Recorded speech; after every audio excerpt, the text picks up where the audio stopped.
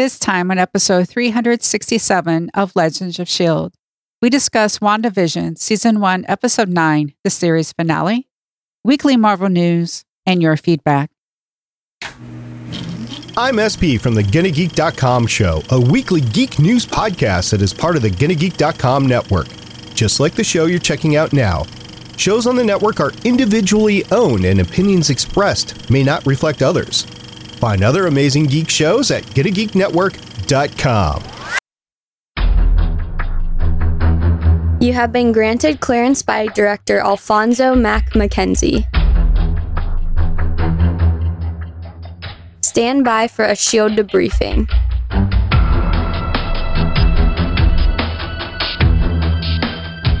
All information to be discussed here is classified and may only be discussed among agents granted clearance by the S.H.I.E.L.D. director. And now it's time for your scheduled debriefing. I'm Agent Lauren. I'm Agent Michelle. And I'm producer of the show, Director SP. Welcome to Legends of S.H.I.E.L.D., a Marvel Comic Universe fan show. The show is recorded on Sunday, March 7th, 2021, live from the Legends of S.H.I.E.L.D. studios, and broadcast hex-wide via www.geeks.live. Come and join our live chat as we record. Ladies, happy National Be Heard Day. Oh, that's why we do this podcast, isn't it? To be heard? That's what I was thinking. You know, I chose this. There was a list of about 6 of them on National Day calendar, and I chose this because it was the only one with history involved in it. And it's not that long of a history. It's only like 16, 17 years. National Be Heard Day is basically encouraging small businesses across the country to make their presence known. Okay. And the history goes back to 2004. It was started by business mentor Shannon Cherry, who founded National Be Heard Day to help small businesses stand up and be heard above the big business marketing. I am in favor of this. I like to shop small businesses where I can. I very briefly owned an Etsy store, but I was not really good at promoting it and ended up focusing my entrepreneurial drive elsewhere. Yeah, you can find some really cool stuff from small businesses. I like this day in terms of our podcast because it supports local comic book stores. Yeah, there is that. So if you have not reached out to your local comic book stores, if you still have one, I would encourage you to do so. All right, and with that, let's get on with the rest of the show today because we have a lot to cover. Legends of S.H.I.E.L.D. is a fan-based podcast on the Marvel Cinematic and comic book universes. Because of, how are we supposed to wait all that time to find out what's going to happen with all these characters now? If you'd like to talk to us about numerous dangling plot threads, you can find us on our website, legendsofshield.com. If you want to yell into the void like I've been doing for the last couple days, you can leave us a voicemail at 844-THE-BUS-1. That's 844-843-2871. You can find us on Facebook, Legends of S.H.I.E.L.D. Podcast. You can find us on Twitter at Legends of S.H.I.E.L.D. We're on YouTube, youtube.com/GonnaGeek. You can tell your Amazon device to enable Legends of S.H.I.E.L.D. skill. You can join the dozens of us who have been writing about our thoughts on our Discord server at GonnaGeek.com/Discord. And remember, Legends of S.H.I.E.L.D. is a proud member of the GonnaGeek.com network. Wow, it's been 2 days since the premiere of the series finale of Wandavision, and I know there's been a minor spoiler emporium, but we're going to talk about it right now.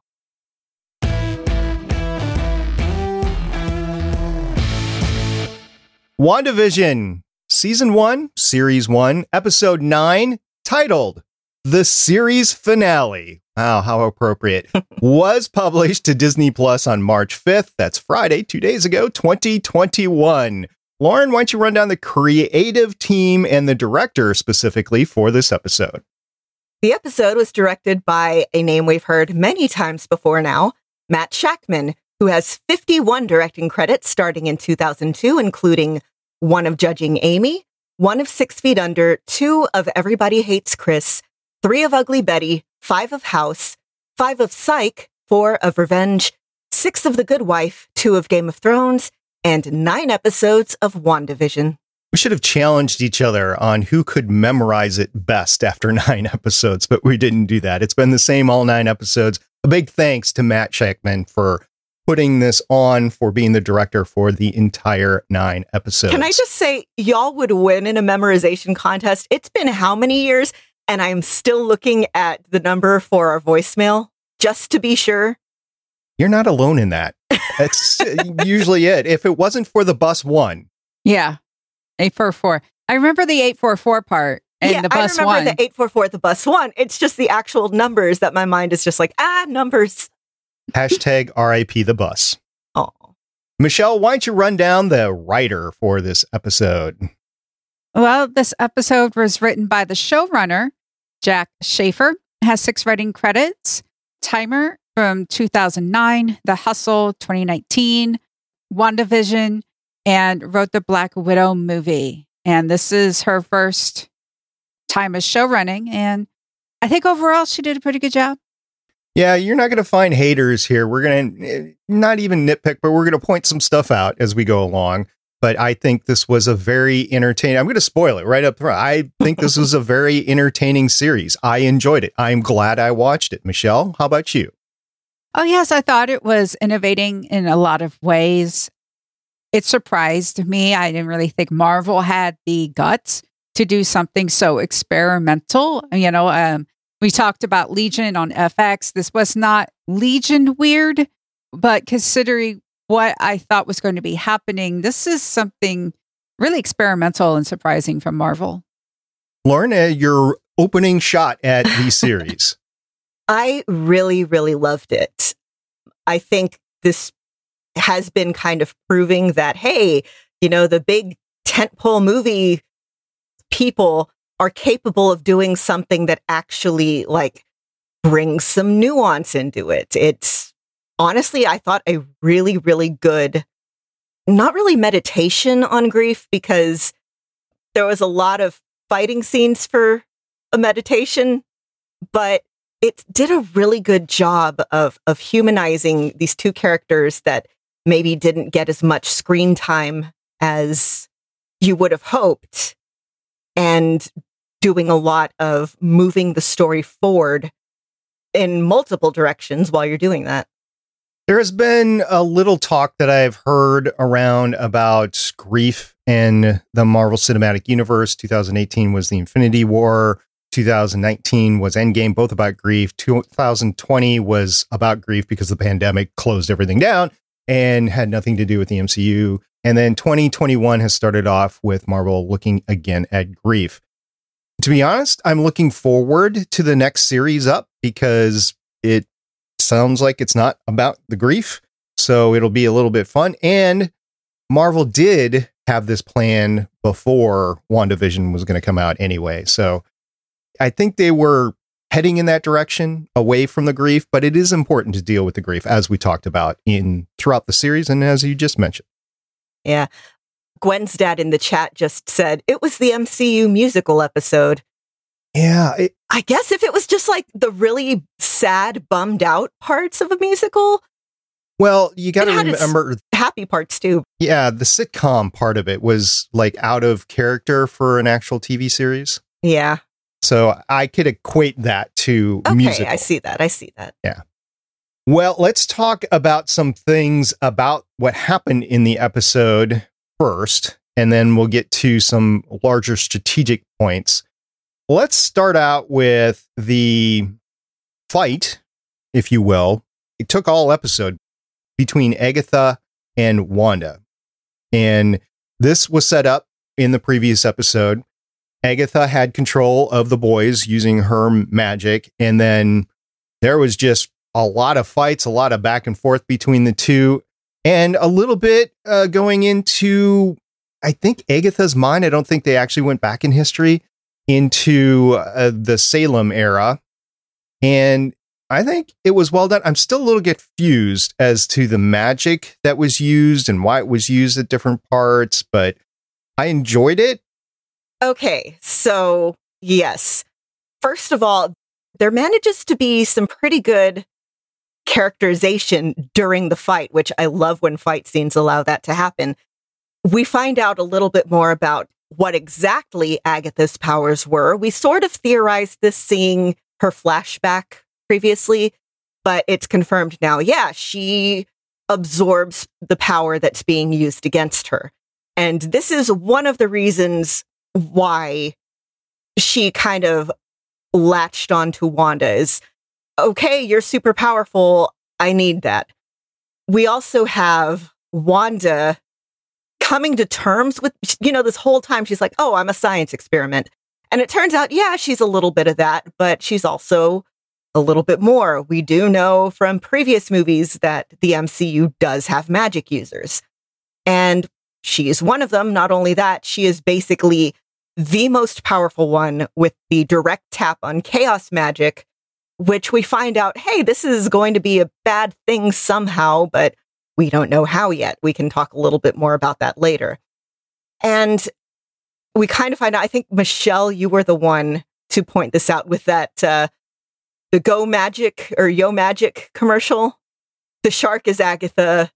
The person trying to open the yogurt is whoever is actually using the magic that Agatha suctions up, complete with kind of withering down into a corpse.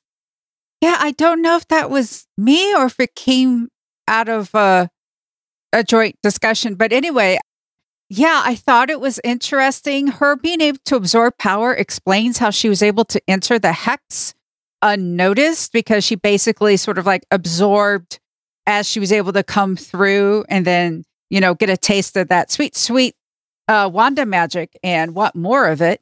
Of course, giving herself time. That's how powerful she is. Like, she's able to come in, find a house, set up the basement in like a day or two, and then start to mess with Wanda and start to figure out what's going on.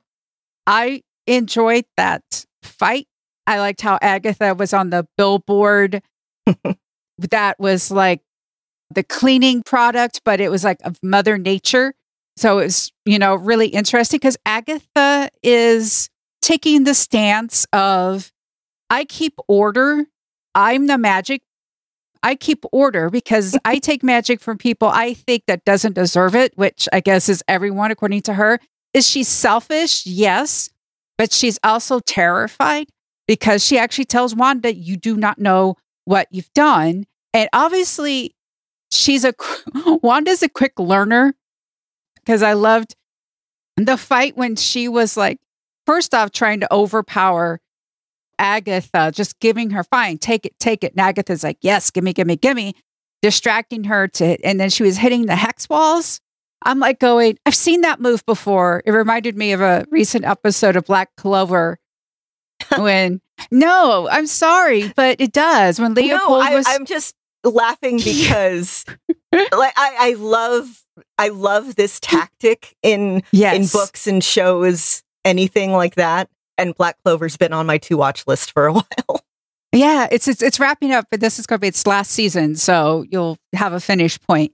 Yes, I can marathon. Yes, this is not a spoiler. The entire arc is called War with the Spade Kingdom. So Leopold's in a fight against this devil. That's not giving anything away either. This devil is like, oh, haha, you're missing me. You're not doing that. And then at the end, Leopold just stands still. And the devil's like, oh, you're giving up? And he's like, no, I'm not. And his hands and he realized that boom, boom, boom, there was this huge circle around so he can cast this mega spell. And I'm just like, yes, I saw Wanda use that tactic. And I'm just like, yeah, because that's her space. And she was able to put all those runes and take back her magic. That was a great, I think, on the spot strategy. Her kind of putting everything together, accepting who she is and going, okay, if I'm a witch, then I should be able to do this. And lo and behold, I did it. It seems to be the hallmark of all the Avengers that when they're put in a tough spot, they get a little creative on how they actually go out and they defeat whatever villain or subject or whatever that they're going after. So yeah, that was great. Also, before we get too far run away, the CGI in this entire series, and especially this episode, was amazing. It was leap years beyond what we would get with linear television. And for that, I think the evolution of a genre TV show is squarely, because you wouldn't even be able to get this in over at the CW. They have some amazing effects over the CW for the DC universe, for the Arrowverse over there.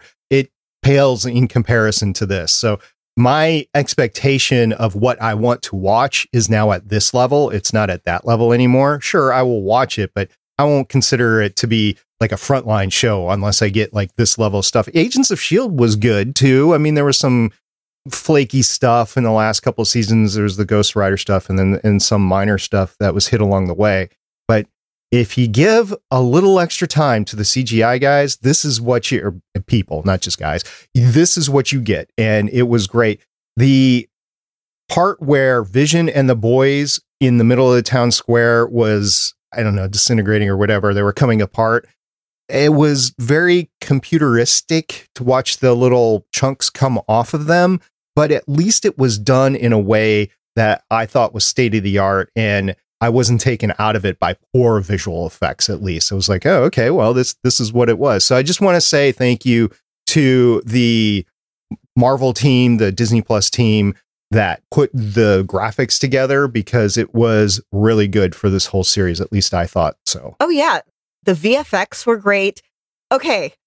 If we're calling out people right now, the set designers, the background artists, the makeup artists, the costuming department, all of the little details were just so top notch. Like, we've talked every episode about, you know, there's this tiny little detail that you know is referencing something, or you know is telling us something about the characters or what's going on, whether it's the title cards on the movie theater, or the costumes and the colors they're in, or, you know, a particular like lighting choice or something.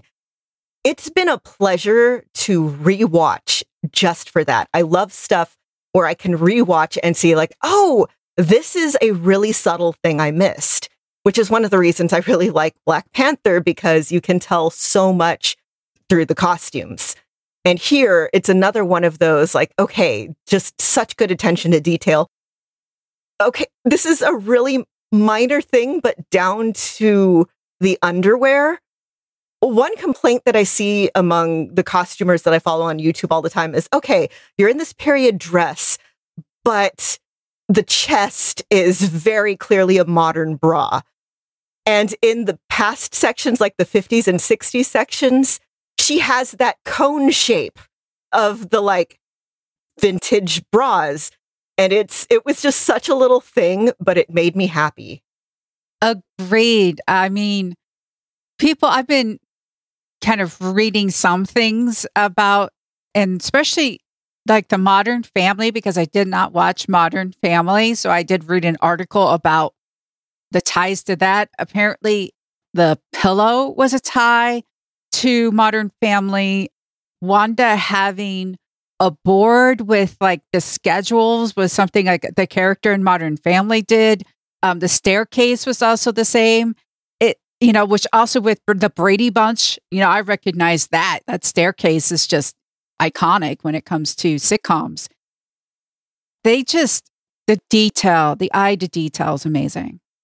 As long as we're going to talk Modern Family, I just want to say this one last thing about the Modern Family. Without Ed, we would not have gotten Modern Family. Just think about that for a second. Bowling alley lawyer Ed. Okay. Let's move on. It's another big thing that I wanted to discuss right off the bat was Vision. The White Vision, the whole thing between what Vision was, what Vision became, and what Vision might be in the future. There's a lot to unpack right there. Michelle, I want to give this over to you to start off with.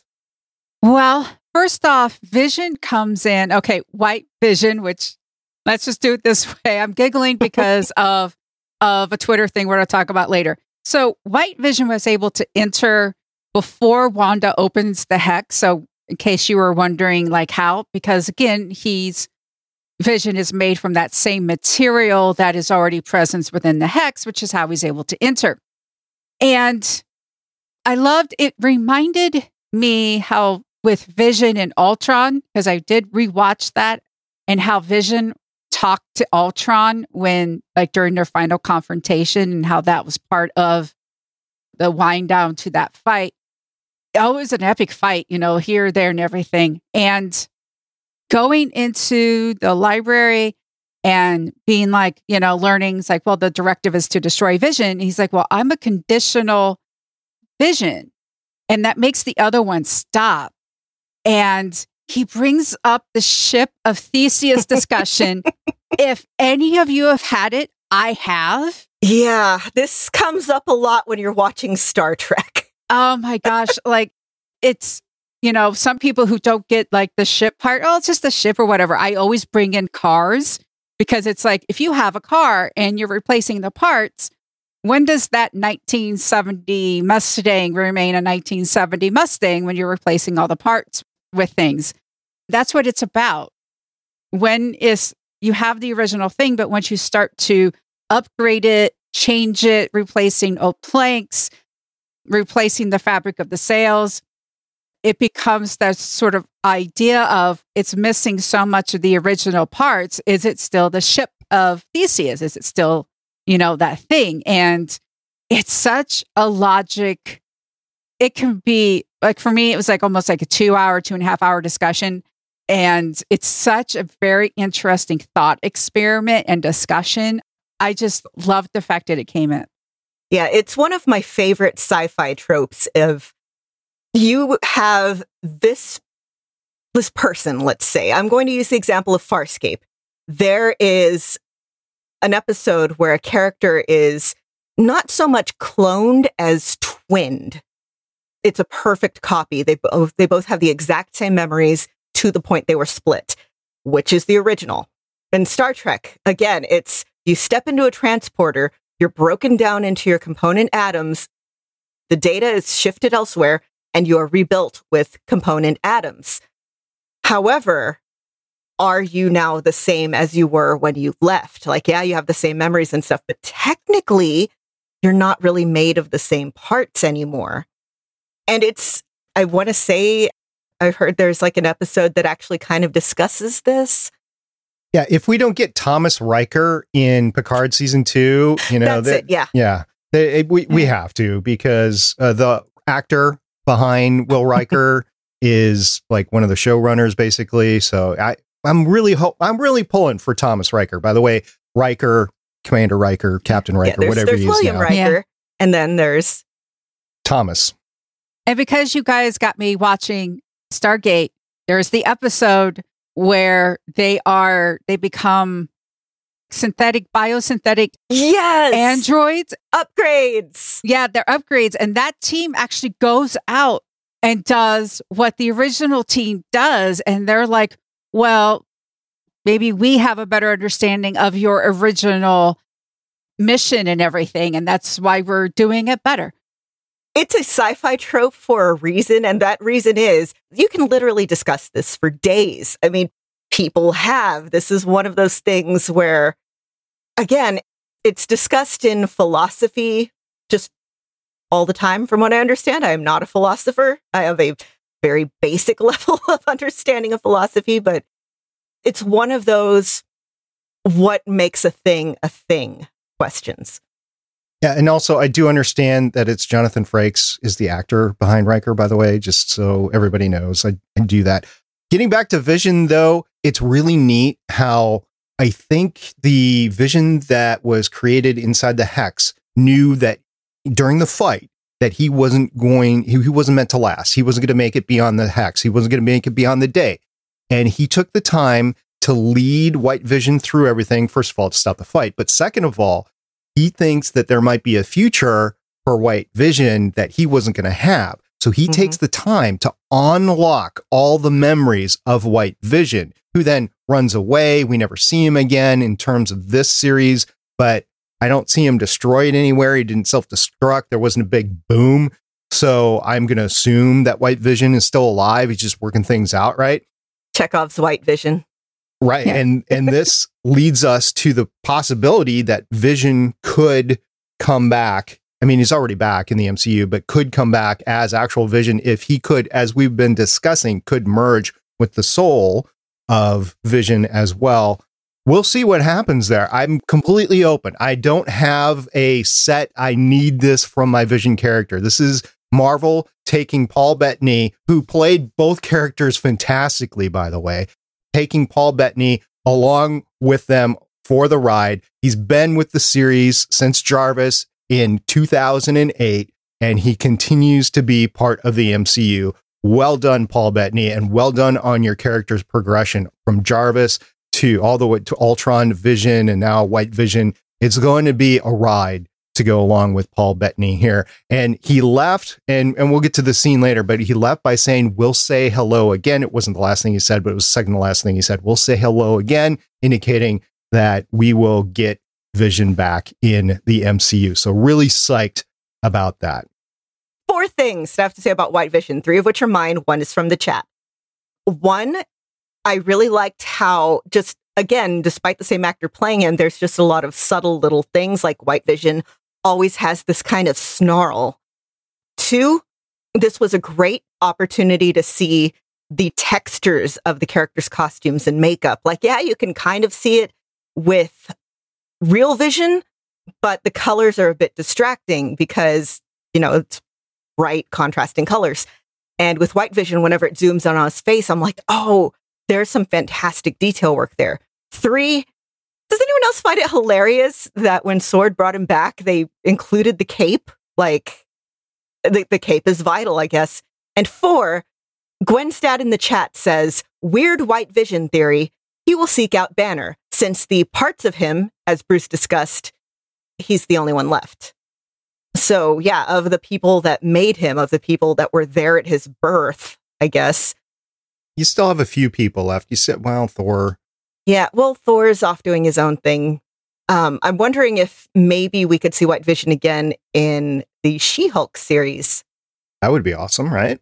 In that case, yeah. You have a lot of characters that can go forward, even characters that can come back. As we've heard that we would see Iron Man again. There's thoughts about limited capacity, that sort of thing. But this is Marvel Comics. Anything is doable, right? So we'll see.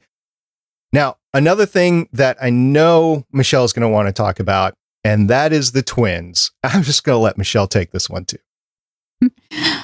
Oh, the twins. First off, like when they come to help Mom, the pose in the middle of the street with Vision and Wanda. Yeah, and the Incredibles twins. Pose. The Incredibles pose. I like that.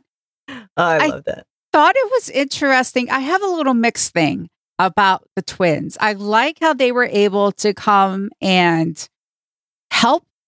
I am a little disappointed because I think it's a moment that Monica should have had during the beginning of the season. Monica and Hayward were, the ones that were butting heads and such. Instead, she comes in and we got to see her powers. She was able to help save the kids because she was able to slow down the bullets and stop and stuff. There is another black character in Marvel being a bullet shield, because we had Luke Cage and now we have this. I thought it was fun to have the twins, but I do kind of wish that instead of the Incredible sort of deal, we had Monica, because I really think Monica was underused, and that would have been a great moment to bring her back and see her kick some butt that she deserved. She deserved more than being locked in the basement with Ralph Bohner and coming out for a little scene. But at the end of the entire episode, it was a post-credit scene, right? You had a mid-credit scene and a post-credit scene. In the post-credit scene, you see, and we'll talk about this later, but you see Wanda and you hear Billy cry out for... And Tommy. Mm-hmm. Yeah, you hear both of them. So what is your theory on that, Michelle? Okay, so I have, are they in Echo more along the lines of a time thing? Because again, with magic, you have that dimensional deal. Are they residual energy left from the Hex? I don't think Westview is totally Westview. Again, we have the ship of Theseus. If Monica got affected on a cellular level, what happened to everybody in Westview? Because we learned the pain that the town people, they had been unable to sleep. They're living her pain. They're being bombarded with Hex energy. So, what's going on with them? And also Agatha's trapped there. Are they trapped in the dark hold? That's another thing because they were made from Scarlet Witch magic. We see at the end the Scarlet Witch is, reading a dark hold. Are they trapped in there in a way? Those are my three. My theory is that it's another dimension. We also, again, this is more speculation based on comics. So in the comics, the chaos magic that the Scarlet Witch has comes from basically one of Marvel's Cthulhu-esque figures, a dark god called Sithon. And Agatha is very clearly saying, like, you don't know what you're doing. You don't know the danger you're going to bring. I don't know if I think... Well, we've already had Dormammu, so that's one, kind of dark god figure. Are we going to have another one? And in the comics, again, we've discussed before, Billy and Tommy were made from shards of the soul of Mephisto. Is it going to be a situation like that? Like she borrowed a little bit of the soul of a dark god to make these kids? I don't know.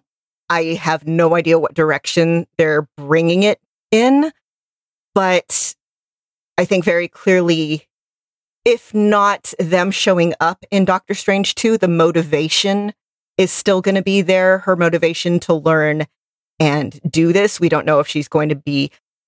I don't want her to be an antagonist in Doctor Strange 2.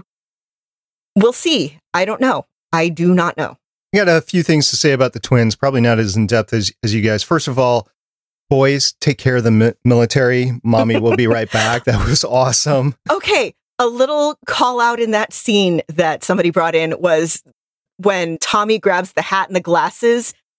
Quicksilver did that in the MCU movie in Days of Future Past. Right. That was the next thing I was going to bring up. And then the final thing where Wanda is talking to them in bed, she says, "Thank you for choosing me to be your mom," indicating that they were possibly something else and that she embodied them into some sort of corporeal being within the Hex. I don't know. I'm not speculating. I'm just saying that line probably means something. Okay. Regarding that scene, there is a criticism I saw last night that was not something I thought of because I don't have kids. If you're familiar with Justin McElroy from the McElroy brothers, this was like his one complaint about the series and particularly the finale is that Wanda walks out of the room. He's like, I don't care who you are, you're going to want to be with your kids at that point. As a parent, that felt false to me. I am not a parent. I don't know. SP, what are your thoughts as a parent? Yeah, that thought went through my head quite a bit as the scene was unfolding. But as a writer of the episode, the big thing you want the final scene between Wanda and Vision. And they all since they're all in the same house, it all kind of happens simultaneously. But you want her and the Vision versus her and the boys. So in this case, what's happened is she has put the boys to bed. They have gone to sleep. So if you're with them, I understand how I would want to be with my kids. But at the same time, I think the writers for storyline needed Wanda and Vision to be separated. And they're both grieving. They're both grieving a lot for different reasons and for the same reasons. So I can see that. I'm not going to minimize that, but I can also see the fact that the boys were put to sleep. They were going to be taken care of. It wasn't like they were going to be dying. Wanda thought, I guess, this is an inference, that their souls would continue to live on. So maybe, because I think that line that she says to the boy says a lot, that thank you for choosing me to be your mom, meaning they came from somewhere that's not her and that they would continue to exist. So if you take it that way, I could see it. But if you're not thinking in those terms, then, oh my gosh, Wanda, you're a terrible mom, which she's a terrible person for controlling everybody in the town. I mean, she meant well, but I mean, you saw what everybody did. Yeah, you can mean well and still hurt people. Right. I mean, my kids have been in the hospital. You guys have either recorded episodes or we haven't had episodes as I've literally driven across the country to be with my kids in different instances, or I've had stuff happen during the podcast with my kids, and you guys have seen me literally get up and walk out. Mm-hmm. That is me with my kids. I would be with my kids. I agree with that. I'm not trying to minimize that at all. I'm just saying in the context of the story, there might be other things at play. I think they probably could have flipped it. I think before they put them to bed, they could have had that conversation and then gone upstairs, and then they would have had like that moment together. Yeah. I think maybe they could have done that, but I understand this really started with her grieving over Vision and her using her Mind Stone energy to make him, I like, you know what she said, "You're my sadness, you're my hope, but most of all, you're my love." I think that was the resolution of this is why she did it. She's facing the awfulness with the townspeople, and then she's letting him go. Yeah, again, if I were writing it, there's parts of that scene that I think you could flip to before, like have the kids getting ready to go to bed, have them having that discussion, and then have the final scene with them all being in the same room and them having like a whisper conversation for the last little part of the like, I've been this, I've been that, who knows what I'll be next. But it was what it was. This is the show that we got. This is, the writing that we got.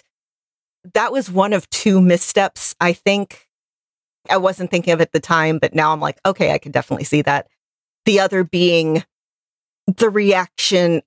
I've seen the strongest reaction among my little corner of Twitter to this part, where Wanda lets the town go and kind of walks away scot-free, and Monica says they'll never know what you sacrificed for them. Okay. I have a lot of feelings towards people who have done bad things making up for it. I feel like it's not enough to say you're sorry. You have to take actions that show that you are sorry. Like, anybody can say anything. It's what you do that counts. I feel like simply letting everyone go wasn't enough. I think the townspeople are perfectly justified in hating her for putting them through all that. Like, they were prisoners. Yeah, they were prisoners. I've been with somebody who didn't know what they were doing to me until years later. And it's like, okay, just because you weren't aware of this doesn't mean that I didn't feel what I felt. Yeah. Yeah, it's very much that thing. Wanda, she's not a villain in my mind, but she is definitely somebody who hurts people without intending to. And that's where I find, again, the way they use Monica in these last two episodes upsetting, because you have her saying that, and then afterwards, if I had your power, I might be tempted to bring back my mom. Like, this whole simplification of the justification. We have been talking about, yes, she is grieving, but in the end, this is what she has done. And I mean, the person who was Dottie, who ended up being Sarah, was like, can you please wake up my kid so I can hold my kid? There was another woman who was just like, can I make a quick phone call to my husband who's on a business trip to say, don't come home? There is serious things. And like, what are they going to do? Is Jimmy Woo just going to be in charge and hand everybody, I don't know, here's a check or something, here's a candy bar, like, we're sorry, here you go. Yeah, the fact that she just got to fly away as the Scarlet Witch. How are you going to stop her? Honestly, I mean, I would have loved to have held her accountable or stop her or something like that, but you're not, there's nothing, you're not going to be able to contain her. You're not going to be able to stop her. You're not going to be able to make her do anything that she doesn't want to do. Yeah, and I get that. And that is one of the things about the character, is that by being so powerful, she's unintentionally hurting people. And it's something that I'm pretty sure, I'm like 80% sure they'll probably touch on in future stuff. It's not the first time either. Yeah, no, like back in Age of Ultron, back in Civil War. you see Wanda again and again doing what she thinks is the right call and hurting people. And that's kind of the tragedy of her character, is that even just by virtue of being, a chaos magician, she is causing damage. Like, again, the comics, anytime somebody uses chaos magic, it's like the universe gets a little thinner and a little more susceptible to, the dark gods coming through and taking stuff over. And I don't know if that's the route they're taking for the, MCU, obviously, but it is, I think, a vital aspect of her character that does get glossed over a little bit at the very end. We still have a lot to discuss and some things in particular that might tie into this discussion. So the next thing that I want to talk about is the Darkhold and the fact that it is what now? Here's the thing with the Darkhold. A name is a name. Is it the one from Agents of S.H.I.E.L.D.? Is it the one from Runaways? Is it both? If it's both, what's the order of events? Did Morgana get it from Hal, and then did Radcliffe, steal it from Pride or something like that? It's one of those things that, or it could be like the missing book from Doctor Strange. It's one of those things that is Kevin Feige taking this chance to take, here's the Darkhold, and able to go, it's not what was in Runaways. It wasn't what's in Agents of S.H.I.E.L.D. I am now making it this. There is an article from CBR.com that I put in the show notes that does actually have pictures. I did not have enough time or the energy to go bring pictures. So I found a decent article about how it is physically different than the other Darkholds that we have seen. It is just like the text is different. The way it acts, like the text, the ones from like Agent of S.H.I.E.L.D. changed into like binary, and Ada could make like the framework and herself and whatever. This seems to be a different Darkhold, definitely probably from the dark dimension, I'm thinking, because of the weird energy coming from it. So I know everyone's like, it's a Darkhold, now everything's canon. Need to realize it might not be. I think the fact that it is physically different from the others. Well, first of all, I am of the opinion that it's the missing book from Doctor Strange, especially since we know, hey, this show's supposed to be tying into Doctor Strange too. I think that the fact that it looks different, all this time I've been convinced that the different MCU stuff is like basically its own little split off of the main ones and its own little dimensions. Like we know Cloak and Dagger and Runaways are definitely their own thing. As of right now, the Netflix shows seem to be their own little like splinter off from the events of the Avengers and etc. And Agents of S.H.I.E.L.D. was split off from right around Winter Soldier. So I think that the visual differences between all these Darkholds is, to me, a way to set each of these things apart.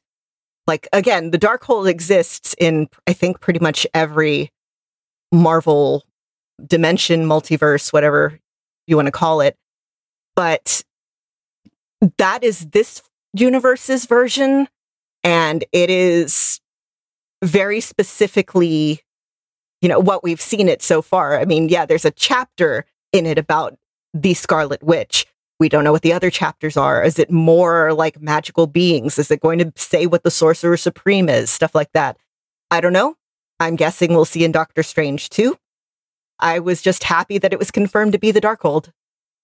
Yeah, and I'm not going to leave out the possibility that magic might actually be changing its appearance every so often, depending on who has it, who's reading it, that sort of thing. I'm not going to push that out, but I'm not going to discount the fact that it does look different in different shows, and it has not changed appearance in those different shows.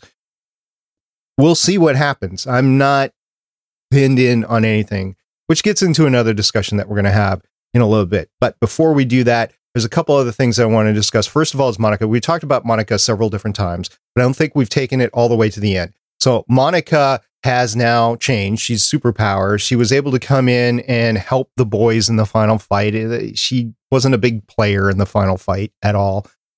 She seemed to be helping the townspeople until she got taken away in the mid-credits scene, which took her into the theater. There was nobody else in there except for a Skrull. Okay, so we know this was setting up Doctor Strange 2. We knew that Monica pointed at, okay, maybe a little bit of Captain Marvel 2 setup. Here with the Skrull, with the A Friend of Your Mother Sent Me, he's up there. We know that Monica's going to be, I guess, going to space, and that's going to be cool. I've also seen some discussion like, okay, is this also maybe setting up a little bit of Ant-Man 3 and Thor 3 with Jimmy Woo and Darcy maybe returning to their respective originating movies? I don't know, but those two are for sure set up, and that makes me very happy. Let us see Monica in space. Yeah, it's going to be interesting. I hope she is in Captain Marvel 2. I think the him is Nick Fury, because the last time we saw Nick Fury, he was in a spaceship, so that would make sense. It'd be interesting in Captain Marvel 2 how they would introduce her. It's one of those things that Marvel wants you to watch everything. And I think part of the writing and stuff assume that you've seen everything, but they're going to have to they realize that not everyone has seen WandaVision when they watch Captain Marvel 2. So I do wonder how they're going to introduce her. Is it just going to be like, this is Monica and she's Spectrum or Photon, but I hope it's Spectrum. And she does all this stuff and that's it? Or they're going to do like a little recap of how she came about? I don't know. Be interesting. The MCU has done a phenomenal job of doing that sort of stuff with one-liners. My example is Iron Man 2 with Rhodey, right? And the change of the casting for Rhodey. It was just a one-liner. Hey, I'm here. It's me. Deal with it. You know, that is one-liner right there. So it could be as simple as that. But we've gotten exposition in the MCU before that is taken care of really briefly, and then maybe an allusion to, yeah, man, that was a mess down there in Westview or something like that, and move on. There's other dangling threads, or at least items of interest that we've been carrying along in this series, one of which was Ralph Boner. Oh, God. Okay, there's a couple of really good trolls that they pulled on us this episode. Ralph Boner was the first one that we got. Like, you know, this whole time, oh, is it Pietro? Is it Pietro? And then we see his, I guess that was a bill or something. He's Ralph Boner. I'm still laughing at that. Although, okay. And the other one being, remember a couple weeks ago, Elizabeth Olsen was like, hey, there's going to be like a spoiler for The Mandalorian, Luke Skywalker in the finale of The Mandalorian-esque cameo. And recently Paul Bettany was like, it's somebody I've always wanted to work with. I saw a tweet that was like, very, very brave of Paul Bettany to say that the person he's always wanted to work with is himself. He could have been told to say that to misdirect. I mean, it's the MCU with snipers, you know, you never know what's going on. I'm not going to say I was disappointed because I was trying to keep my expectations super low for any cameos, tie-ins, whatever. But I did have to laugh. I was like, oh, they got us good. And I know some people are really mad about that.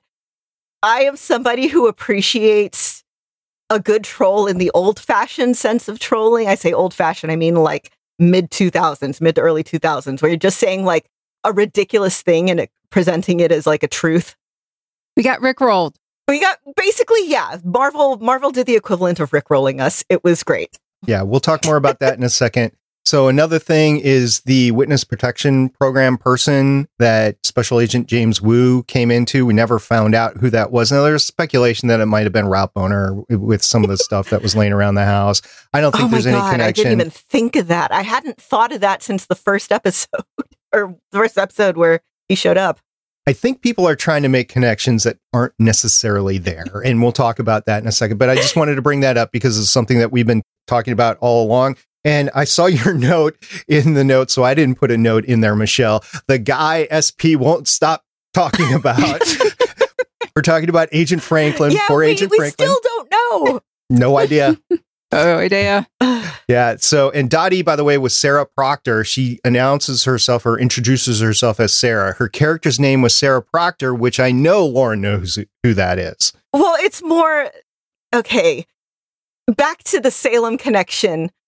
One of the, I'm just making sure I'm correct here. One of the big families involved in the Salem witch trials was the Proctors. Like, if you've ever read The Crucible, there's John, and I forget the wife's name. I keep thinking it's Mary. Yeah, Sarah Proctor was one of the women in the actual Salem trials that was accused of being a witch. Now, I don't think anything really happened to her as a result of it, but that's where she, if I remember right, she died. Oh, okay. Yeah, I'm pretty sure that she wasn't burned at the stake. I know that. Oh my God, no, nobody was burned at the stake. It's yeah, right. No, I learned that from you because nobody was. Yes, thank you. But if you're familiar with The Crucible, or even just memes, that I saw Goody Proctor with the devil. So that's where the name actually came from. So it was just an homage. And Emma Caulfield, who was in Buffy the Vampire Slayer. She was a demon in Buffy. Yeah. So she understood how people might have wanted there to be more inference with her character with the grand MCU. So she thanked fans, by the way, but said she understood how the fans could have read a little bit more into it. Also, Darcy, her scene in the finale was underwhelming, to say the least. It was a big moment. She pinned Hayward in his car and took him out of the game and that sort of thing. And that was it. We saw her driving the funnel cake truck and crashing into Hayward. And that was it. We didn't she skipped town or something like that. Yeah. And then she bounced because debriefs are for losers. I can understand. That is so Darcy and that is so Kat Dennings. I understand that, but I think it's a major failure to have her in there for like the 15 seconds. I mean, it took her all that time to get from the outside of town into the town center. I have issues with that. Okay. I would like to see the deleted scenes of Darcy being held up by increasingly implausible things. Like, we started at implausible and then we just get like a giraffe runs by. If we get that, I will apologize for my rant there because that would have been awesome. But I don't think we're going to get that. No, I think we were touching on this a little bit before we started broadcasting. You mentioned that this was filmed during, I guess, the latter parts were filmed in September to November of 2020, which means pandemic, which means scheduling problems.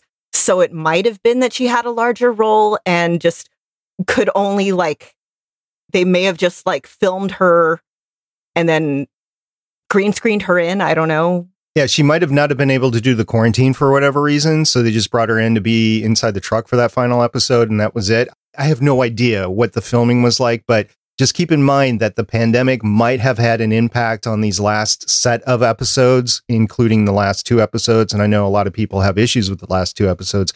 Maybe they had to rewrite certain things because of the pandemic. So that I'm keeping in the back of my mind. And I know Falcon and the Winter Soldier had at least reshoots because of the pandemic that pushed them off. So we could be seeing some more of that as well. Whenever Wanda is dealing with the townsfolk, I don't know if that would have changed at all, but it was always outside and everybody, if you notice, was socially distant from each other without masks. So this is timeless. Hopefully it will last well beyond the pandemic, but I think the pandemic had an impact on the filming here. Now, the last thing that I wanted to discuss within our episode discussion, and we've been hitting on it throughout our discussion so far, is best summed up by a post that was on our Discord server, which you can find at gonnageek.com/Discord. We did have a spoiler channel, still do have a spoiler channel, and a lot of the WandaVision discussion right after people watch, we're in the spoiler channel, which you can mute. You can turn off notifications for if you don't want to be spoiled. Because I don't know about you guys, I didn't watch it until Friday night. So starting Thursday night, I put it on mute for the notifications. So I didn't get any notifications there. I didn't venture into Twitter or Reddit or any place that I thought would be spoiled. I didn't click on any headlines. I was working a lot on Friday, so it's almost a moot point for me. But anyway, Steven, the owner of Gonna Geek, he's been on the show before. He wrote, quote, "Unpopular opinion. Many Marvel fans are over-theorizing themselves out of fun. They're headed in a direction of many Star Wars fans," unquote. Now, the post was a lot longer than that, but at the end, he talks about the conclusion, the misdirection of the entirety of the post. And I will put this post in the show notes, so if you're not in the Discord, you can read the whole thing. But this is one of the last things he said. It's not the last thing. He said, quote, "Could you imagine if 2 out of the last 3 episodes were essentially wasting time with a misdirection? However, for many, they were so caught up in their speculation, they felt it was the case." And he was talking about how different things in the last few episodes fans were speculating was misdirection, and they were going in a different direction because it fit their theories. I kind of agree with this. Oh, I totally agree with it. I am very much a Star Wars fan. I've been a Star Wars fan since literally before I can remember. I remember when the prequels were coming out, when the sequels were coming out, people were just guessing constantly. And then there comes a point when you're so hyped up that anything that happens is probably going to be a disappointment because you've hyped it up so much in your mind. This is one of the reasons I try to go into movies with no expectations other than I'm probably going to have fun with this. We keep seeing over and over again with the big franchise movies, DC, Marvel, Star Wars. People have a certain set of expectations, especially if, like me, you're a big old comics nerd. And you're like, okay, well, this is how it's supposed to be. This is how it should be. And it's like, yeah, but this is a completely different medium. There's different time allowances, there's so many things you have to take into account even before you get to the actual script writing part of it. And you kind of have to look at it through that framework. I also saw this with Game of Thrones. I'm a huge Game of Thrones nerd. I remember seeing so many people disappointed with, in the first season, all the stuff that they changed from the books. And then that just kind of went on and on and on. Any adaptation of any medium is going to make changes that people aren't happy with. Anything that's coming out based on material that, like, yeah, you're familiar with the backstory, like Star Wars and stuff. But if you go into it, if you went into like episode 9 expecting that we would see Thrawn, because for a bit it really looked like from the ads we were going to see the Dark Fleet from the EU, and we know Thrawn is in the... Anyway, when you hype yourself up that much, anything that you think of that you're not relying on a budget or a panel of people to vet your writing, or a panel of people to make sure it's in continuity, and a panel of people to make sure that you're not using characters that are slated to be in something down the line, and you have to use these actors because financing went through and they have like every actor has a dollar amount attached to them of this is how much we can expect them to bring in at the box office. And the stuff that you're going to have to get right about, let's filming locations and filming references for countries that might be funding you. Just, there's so much stuff that goes into it. Personally, I was happy with the ending. I didn't get a lot of the stuff that I was thinking we might get, but I'm more or less, with the exception of those, like, that one plot point and then the second one when it was brought to my attention. Yeah, I've been overall happy with it. I also can understand the people that aren't, because this is a different thing than the MCU movies have been. Yeah, I mean, there are still threads we never found out, like who Monica's guy is. And I'm going to take point with my mom. My mom enjoyed the show. She liked it. She was a little disappointed in how many threads, and she realizes she knows the Marvel trick of, oh, this is going to be in Doctor Strange too. And she sort of realizes which threads are going to be picked up in movies. And then it's like, I got to wait 2 years for a movie, don't I? And it's like, yeah. But when it comes to the whole speculation, I read an article, I can't remember when, how this is called the Lost phenomenon, where the TV show Lost came on right when like Reddit and forums were really starting to develop and just really sort of gain steam. And you had all these people finding each other about Lost, writing these long posts, doing Easter eggs from things from previous episodes, and then doing these predictions, and then getting really upset about how Lost ended. And so what do we have now? There's all these articles. One of the things I was really disappointed about, yes, write your recap of WandaVision, write your Easter egg article, but do not use a thumbnail that is a spoiler in your little thing. That is wrong. That is unprofessional and disgusting. Yes, there's going to be spoilers. Like, here's the recap. There's going to be spoilers. But in the article, don't have a picture that is the thumbnail. Like when you can't, some people are scrolling and they know to like bypass it, but then you have this picture that's a spoiler. Don't do that.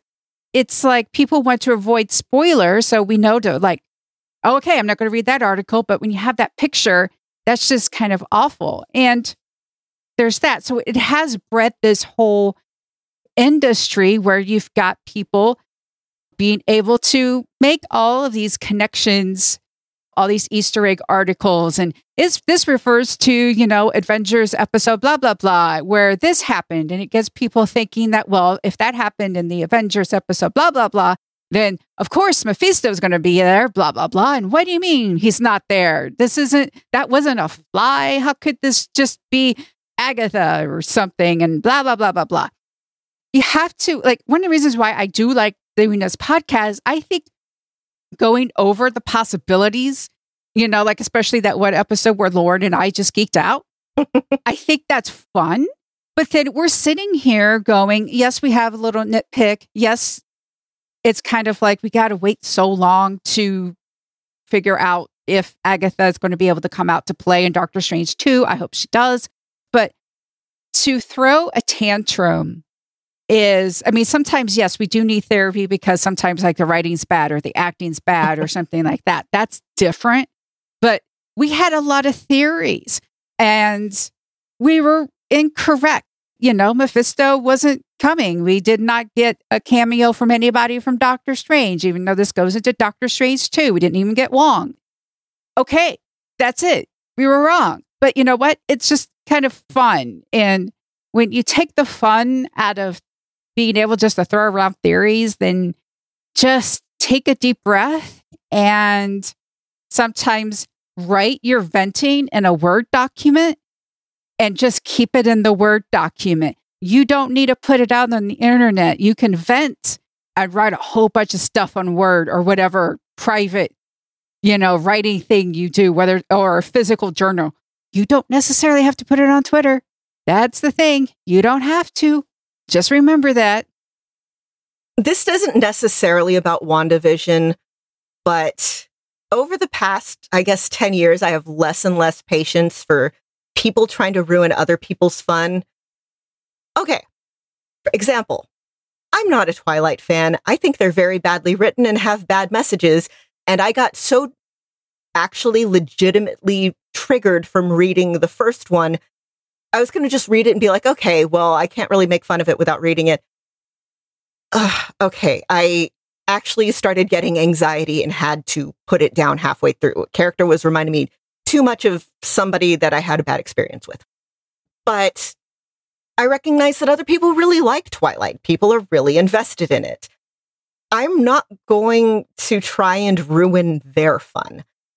I like to keep my Twilight snarking between me and my friends who also don't particularly like it. I don't go out to other people's posts and be like, you're bad for liking this and this is why.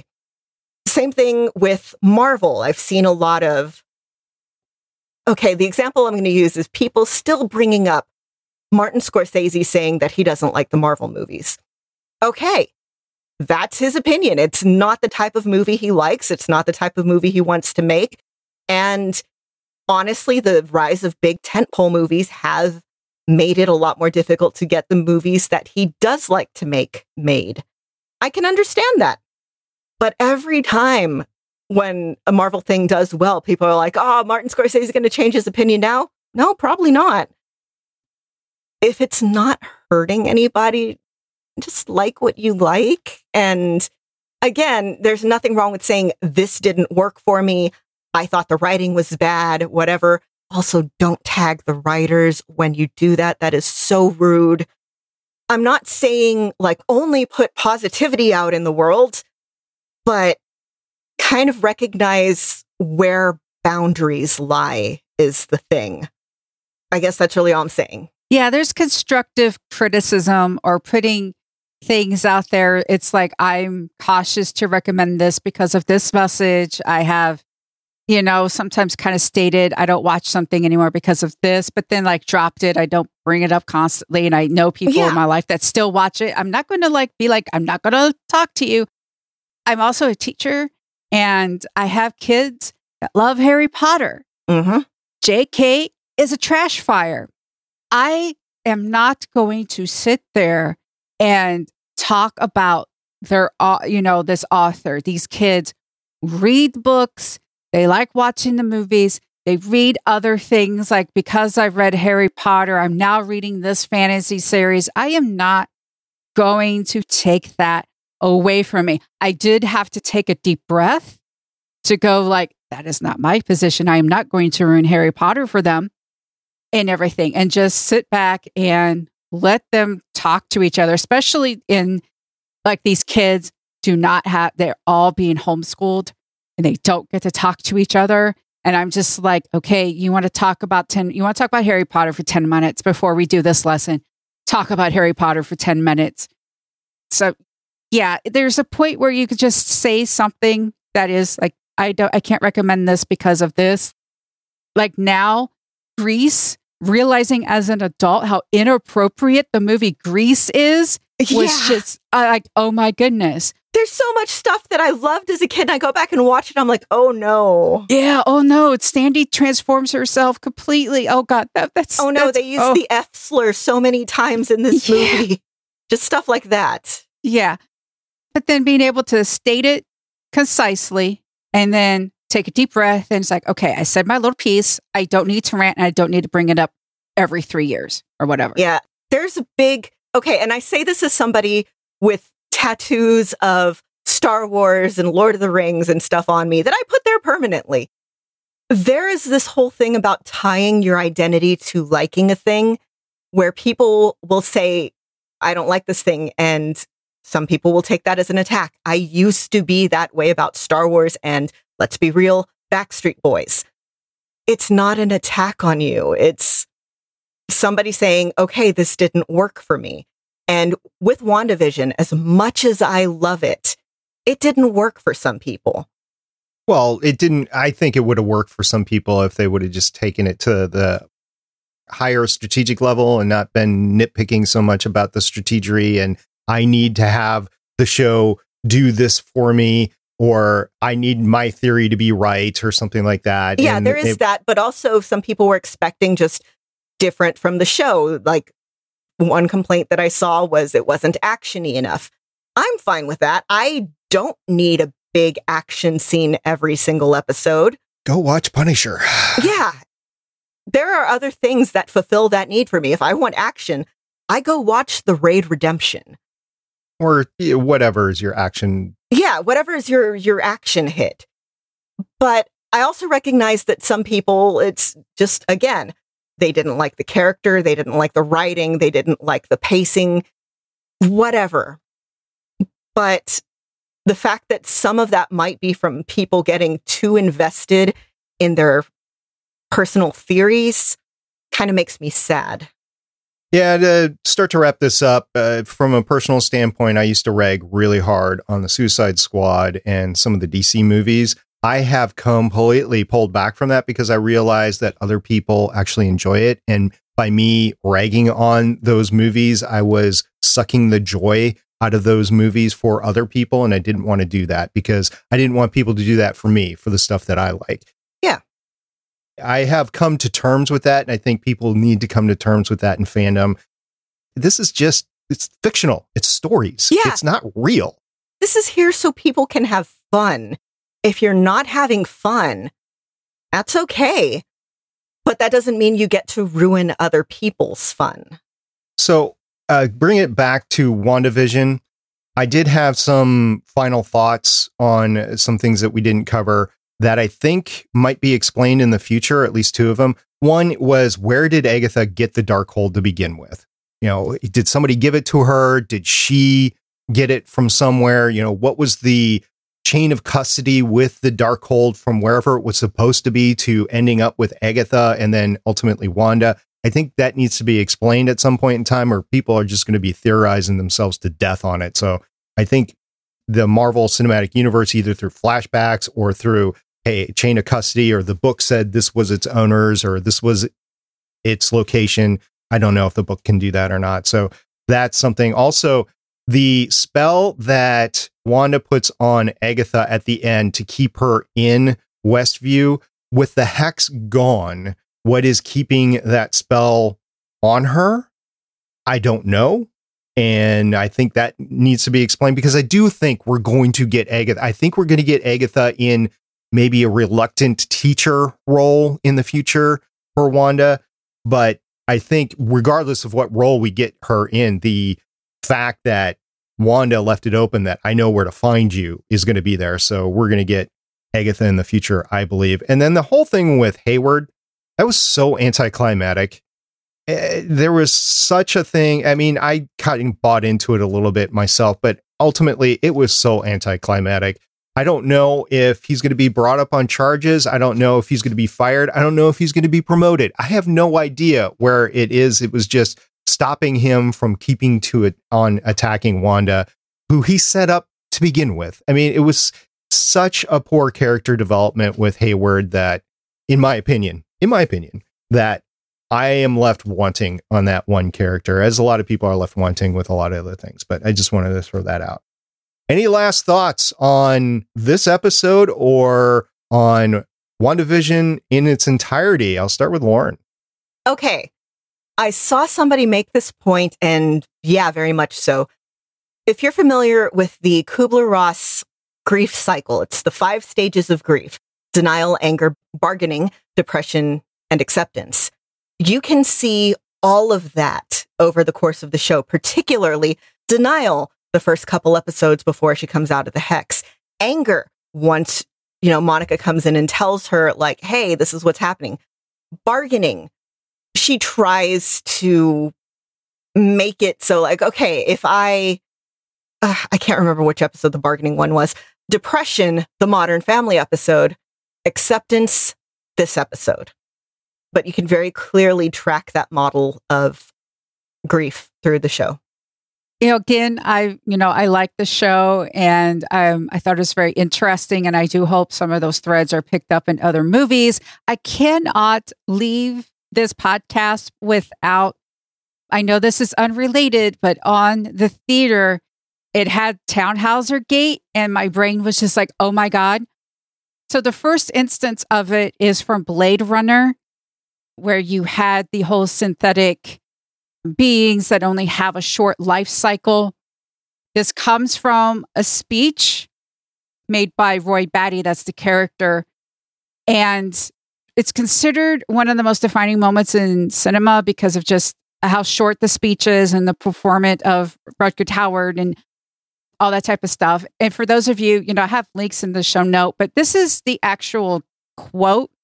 Mm-hmm. I've seen things you people wouldn't believe. Attack ship on fire off the shoulder of Orion.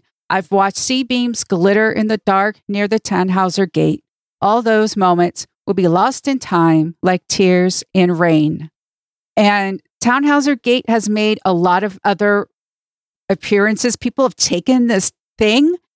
Here's the thing, fandom, again, an idea of fandom doing something is taken this one little thing, the Tannhauser Gate, and have referenced it in video games and other short stories and books. And it's like, maybe it's a gate to somewhere. Maybe it's this. I just could not leave this podcast without mentioning that because I'm a huge Blade Runner fan, and yes, Decker is a replicant. Okay, there we go. Yes. I still have to see the reboot or the continuation or whatever. I own it. I just haven't seen it. I really liked it. Yeah, I need to see that But too. again, it's divisive. Yeah, okay. Well, that's it for our coverage of WandaVision. I could tell you all three of us can't wait for Falcon and Winter Soldier. However, that's not for 2 weeks. So in the meantime, next week, what we're going to do is we're going to continue our march through the long defunct now Netflix Defenders series with our penultimate series is Punisher Season 2. We're not going to take it episode by episode. We're going to take the whole season all at once. So all 13 episodes. So this is your chance to binge watch along with Legends of S.H.I.E.L.D., 13 episodes. We're going to come back next week and discuss that. We're also going to discuss some of the news that came out, I believe in December, on the Disney Investor Day that they had and all the news. We have yet to cover that. So I'm going to make sure that we actually cover the news points from that next week. So that's Punisher Season 2, episodes 1 through 13. We're not going to take it one at a time. We're not going to take it 2 at a time. We're not going to take it 3 at a time. We're going to take it all 13 episodes in 1 week. And then we'll look forward the next week to our 14th series that we have covered here on Legends of S.H.I.E.L.D., which will be Falcon and the Winter Soldier. So I'm looking forward to that next week. In the meantime, we do have some quick news to cover. So here we go.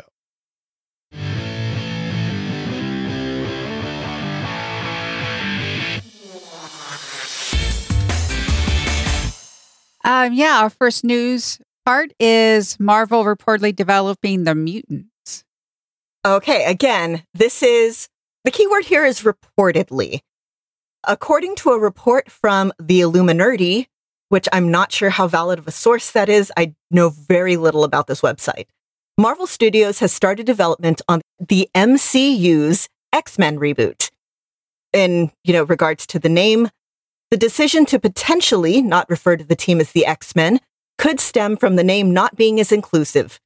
Marvel Studios' EVP of production, Victoria Alonso, said in 2019 that she felt the X-Men name was outdated since there are so many women members. And again, neither the movie nor the title are confirmed at all. This is a big case of somebody on the internet said, we'll see, I would like more X-Men in my Marvel. You will not hear me complain about that.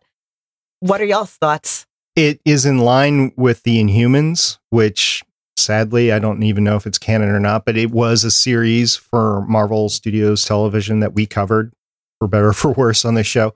So the Inhumans, the mutants, it kind of fits within that. I don't know if they're going to go that way or not, but we'll see. I actually do like the change to the mutants because I think it's right. X-Men's kind of out there. Next news item is about Marvel dropping a cast member. Okay. We talked a little bit about Ant-Man 3 earlier, in that is Jimmy Woo returning. Somebody who is not returning is T.I., who played one of Scott Lang's security nerd friends. The news comes in the wake of a slew of accusations of sexual abuse. I looked up it's 11 people. None of the women involved knew one another, but described sexual abuse, forced ingestion of illegal narcotics, kidnapping, terroristic threats, and false imprisonment at the behest of T.I., his wife, and their associates or employees. Yeah, it's not great. I am in favor of I'm in favor of not rewarding abusers, which is one reason I am not happy that Jeremy Renner is back for the Hawkeye series. Yeah, I guess that's about it. And that's it for the news.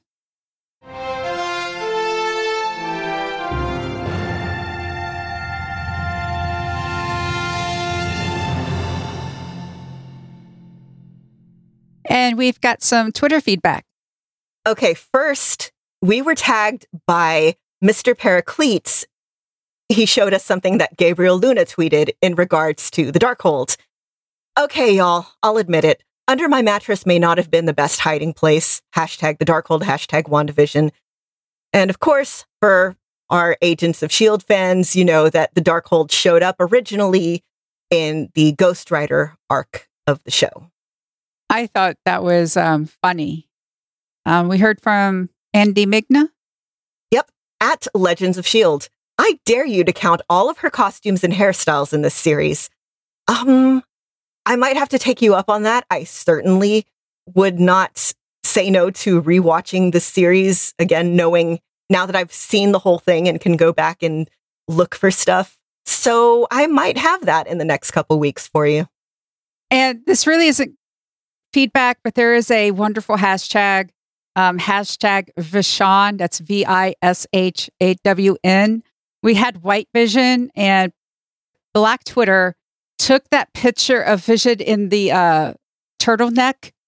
It reminded a lot of people of The Rock. So they started putting like a gold chain on him. And now it's just taken off. It is funny. It's just very interesting about what's happened. It's taken over. I love it. It's, Black Twitter is the greatest thing to happen ever on Twitter. Yes, Corey Scott Johnson.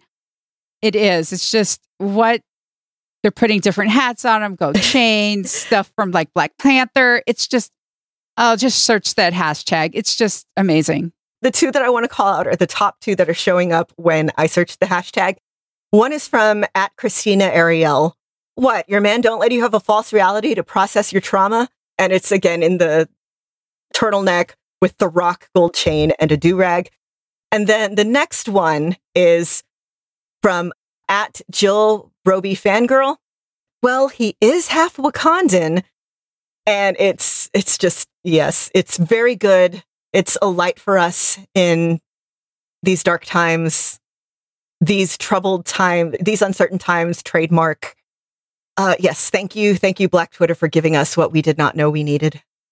And we did get a very well thought out email. Yes. Okay. So the email is from Andy Migna, thanking us for our coverage over the years and specifically this year with WandaVision. And what he did was go through episode by episode and just have his thoughts before the finale. I'm not going to read the whole thing because it's very long, but there's some really, really, really good points in here, including for the children, will it play a role in episode 9? A little bit. It was more, we do find out that, yeah, Wanda's been keeping the kids asleep in their bedrooms this whole time, except for the Halloween episodes. Again, what happened to Agent Franklin, aka the Beekeeper? We do not know. After the briefing scene on the TVs in the background in episode 5, we see scenes from the sitcom in episode 3 and episode 5. Hayward ordering the drone strike. Did he do it intentionally because he hoped for Wanda to imbue it with her magic powers? And I'm going to take one from the last episode. Good idea by Wanda to use her powers against Agatha, like Darth Vader flinging stuff at Luke and Bespin. And we didn't see White Vision, enter the Hex because plot. And yes, final end credit scene going to speculate that Scarlet Witch is learning the Darkhold to restore the twins. I think that is a pretty safe guess. So thank you for that email. Yeah, and that's our feedback. Well, Michelle, I think it's time for us to do something. What do you think? I think we need to get in our sweatpants and drink some tea.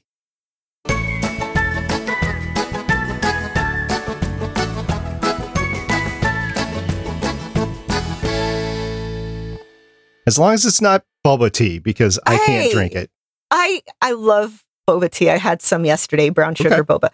Again, don't yuck someone else's yum, blah, blah, blah. I know you don't like it. Okay, one last thing that I forgot to mention for the episode that I literally just remembered with regards to the end. Is that mountain at the end supposed to be Mount Wundagore, where Wanda and Pietro were born in the comics? Or is it just a visual reference? I've seen speculation that it is the lake that is the remnants from the city that was destroyed in Age of Ultron. But was the mountain named Mount Wundagore? I don't know. We'll see. It might be something. It might be nothing. Same with a lot of the dangling threads here. Yeah. I just want to thank our listeners for listening to this very long episode, and thank you for coming with us all the way through our coverage here with WandaVision. We're going to do the same thing with all the Disney Plus series and the MC movies when they come out. We'll see when we actually cover the movies because, well, theaters and people's comfortableness of going to the theaters or not. But we do plan on continuing our coverage of everything, especially after the Netflix Defender stuff. We'll keep finding stuff to do because Marvel's got a lot of stuff out there. So we'll see on that. And just thank you for all the positive reviews that you leave on Apple Podcasts or on Podchaser. We really appreciate those. It makes our day when those come through. Thank you to the people who have been tagging us in stuff on Twitter. Whether or not you're watching the live tweet, it's just, I love seeing other people's opinions of this stuff. And thank you to the people who showed up in chat with us today, namely Gwen's dad and Felix. Thank you for your comments, even if we were just like so into it that we kind of didn't glance over until it was way too late to be topical. But thank you. We really love seeing and hearing what y'all are thinking about the show, the MCU, our weird tangents. We really appreciate you. Thank you. Yes, thank you for everyone who interacts with us. I'm more on the Discord than the Twitter. Again, people there are really respecting the rules about using the spoiler channel.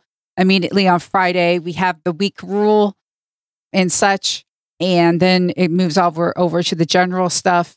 People have been pretty much respectful of just like the discourse and having a good conversation back and forth about the whole show. And yeah, so again, join us. Go to geek.com/Discord. One last announcement. If you happen to get this before next Saturday, Lauren will not be doing a live tweet of all 13 episodes of The Punisher, but she will be back the next following week with a live tweet on Falcon and Winter Soldier. Yep. Saturdays at 10 o'clock a.m. Central. So until next time, I'm producer of the show, Director SP. I'm Agent Lauren. And I'm Agent Michelle. See you guys next time. Bye. Bye. Thank you for listening. If you want to leave us feedback, go to gonnageek.com and you will find all our contact information and other shows. You can also visit legendsofshield.com where you'll find our complete archive of podcasts. The music heard on this podcast is by Kevin MacLeod, found at incompetech.com, and also artists on pond5.com and audiojungle.net. The opinions heard on this podcast are those of the individual hosts and do not represent Stargate Pioneer Productions, Legends of S.H.I.E.L.D., or Gonna Geek. Agents of S.H.I.E.L.D. is the property of the Disney Corporation, Marvel Studios, and ABC. No infringement is intended.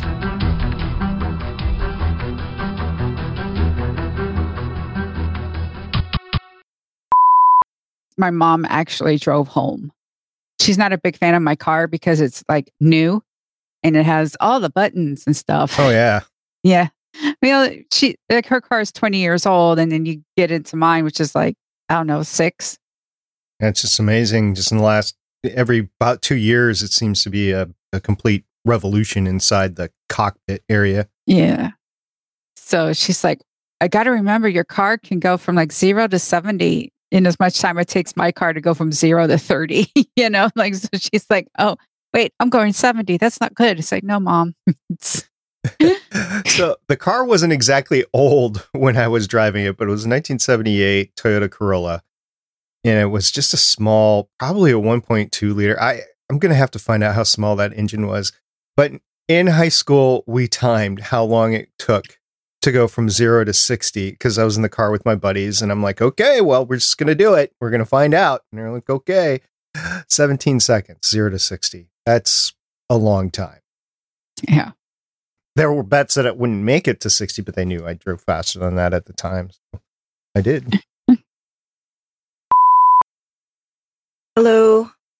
Hello. Hey. How about the schedule for the move? Are you guys still on for closing, at the end of the week here now? On the 10th. Couple of days. Yep.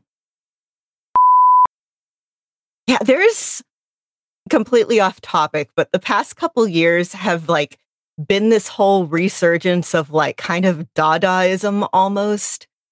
And as a fan of like surrealism and Dadaism, that makes me kind of happy.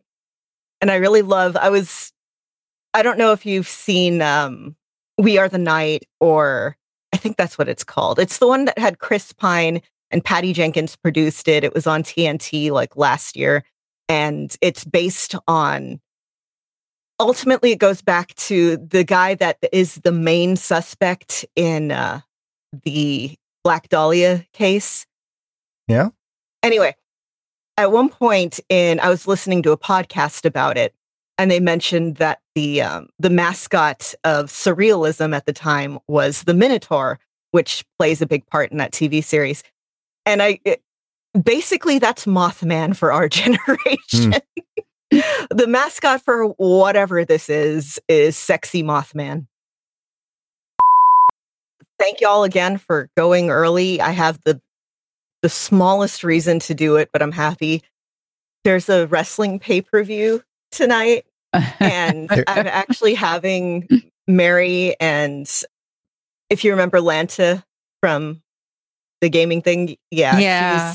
She's also in our little pod, so I invited them over to watch it, and they finally said yes. So we're going to have burgers, and probably they and Scott are going to be like playing board games, and I'm going to be yelling at the exploding barbed wire death match.